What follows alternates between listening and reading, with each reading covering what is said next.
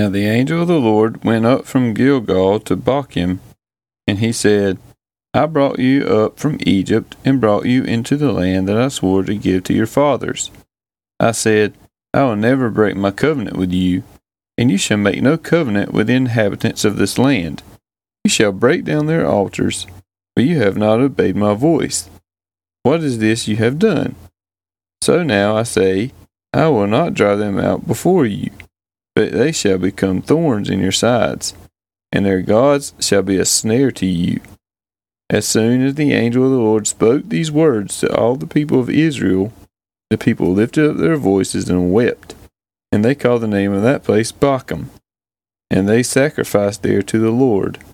When Joshua dismissed the people of Israel went each to his inheritance to take possession of the land. And the people served the Lord all the days of Joshua, and all the days of the elders who outlived Joshua, who had seen all the great work that the Lord had done for Israel. And Joshua the son of Nun, the servant of the Lord, died at the age of 110 years old. And they buried him within the boundaries of his inheritance at Timnath-Heres, in the hill country of Ephraim, north of the mountain of Gosh.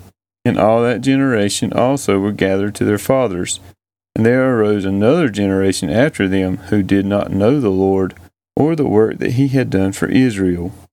And the people of Israel did what was evil in the sight of the Lord, and served the Baals. And they abandoned the Lord, the God of their fathers, who had brought them out of the land of Egypt. They went after other gods from among the gods of the peoples who were around them, and bowed down to them. And they provoked the Lord to anger. They abandoned the Lord, and served the Baals and the Ashtaroth. So the anger of the Lord was kindled against Israel, and he gave them over to plunderers, who plundered them. And he sold them into the hand of their surrounding enemies, so they could no longer withstand their enemies.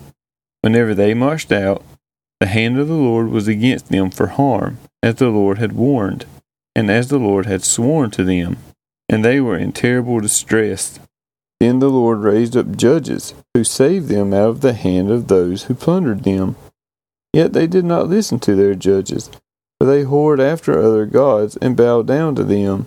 They soon turned aside from the way in which their fathers had walked, who had obeyed the commandments of the Lord, and they did not do so.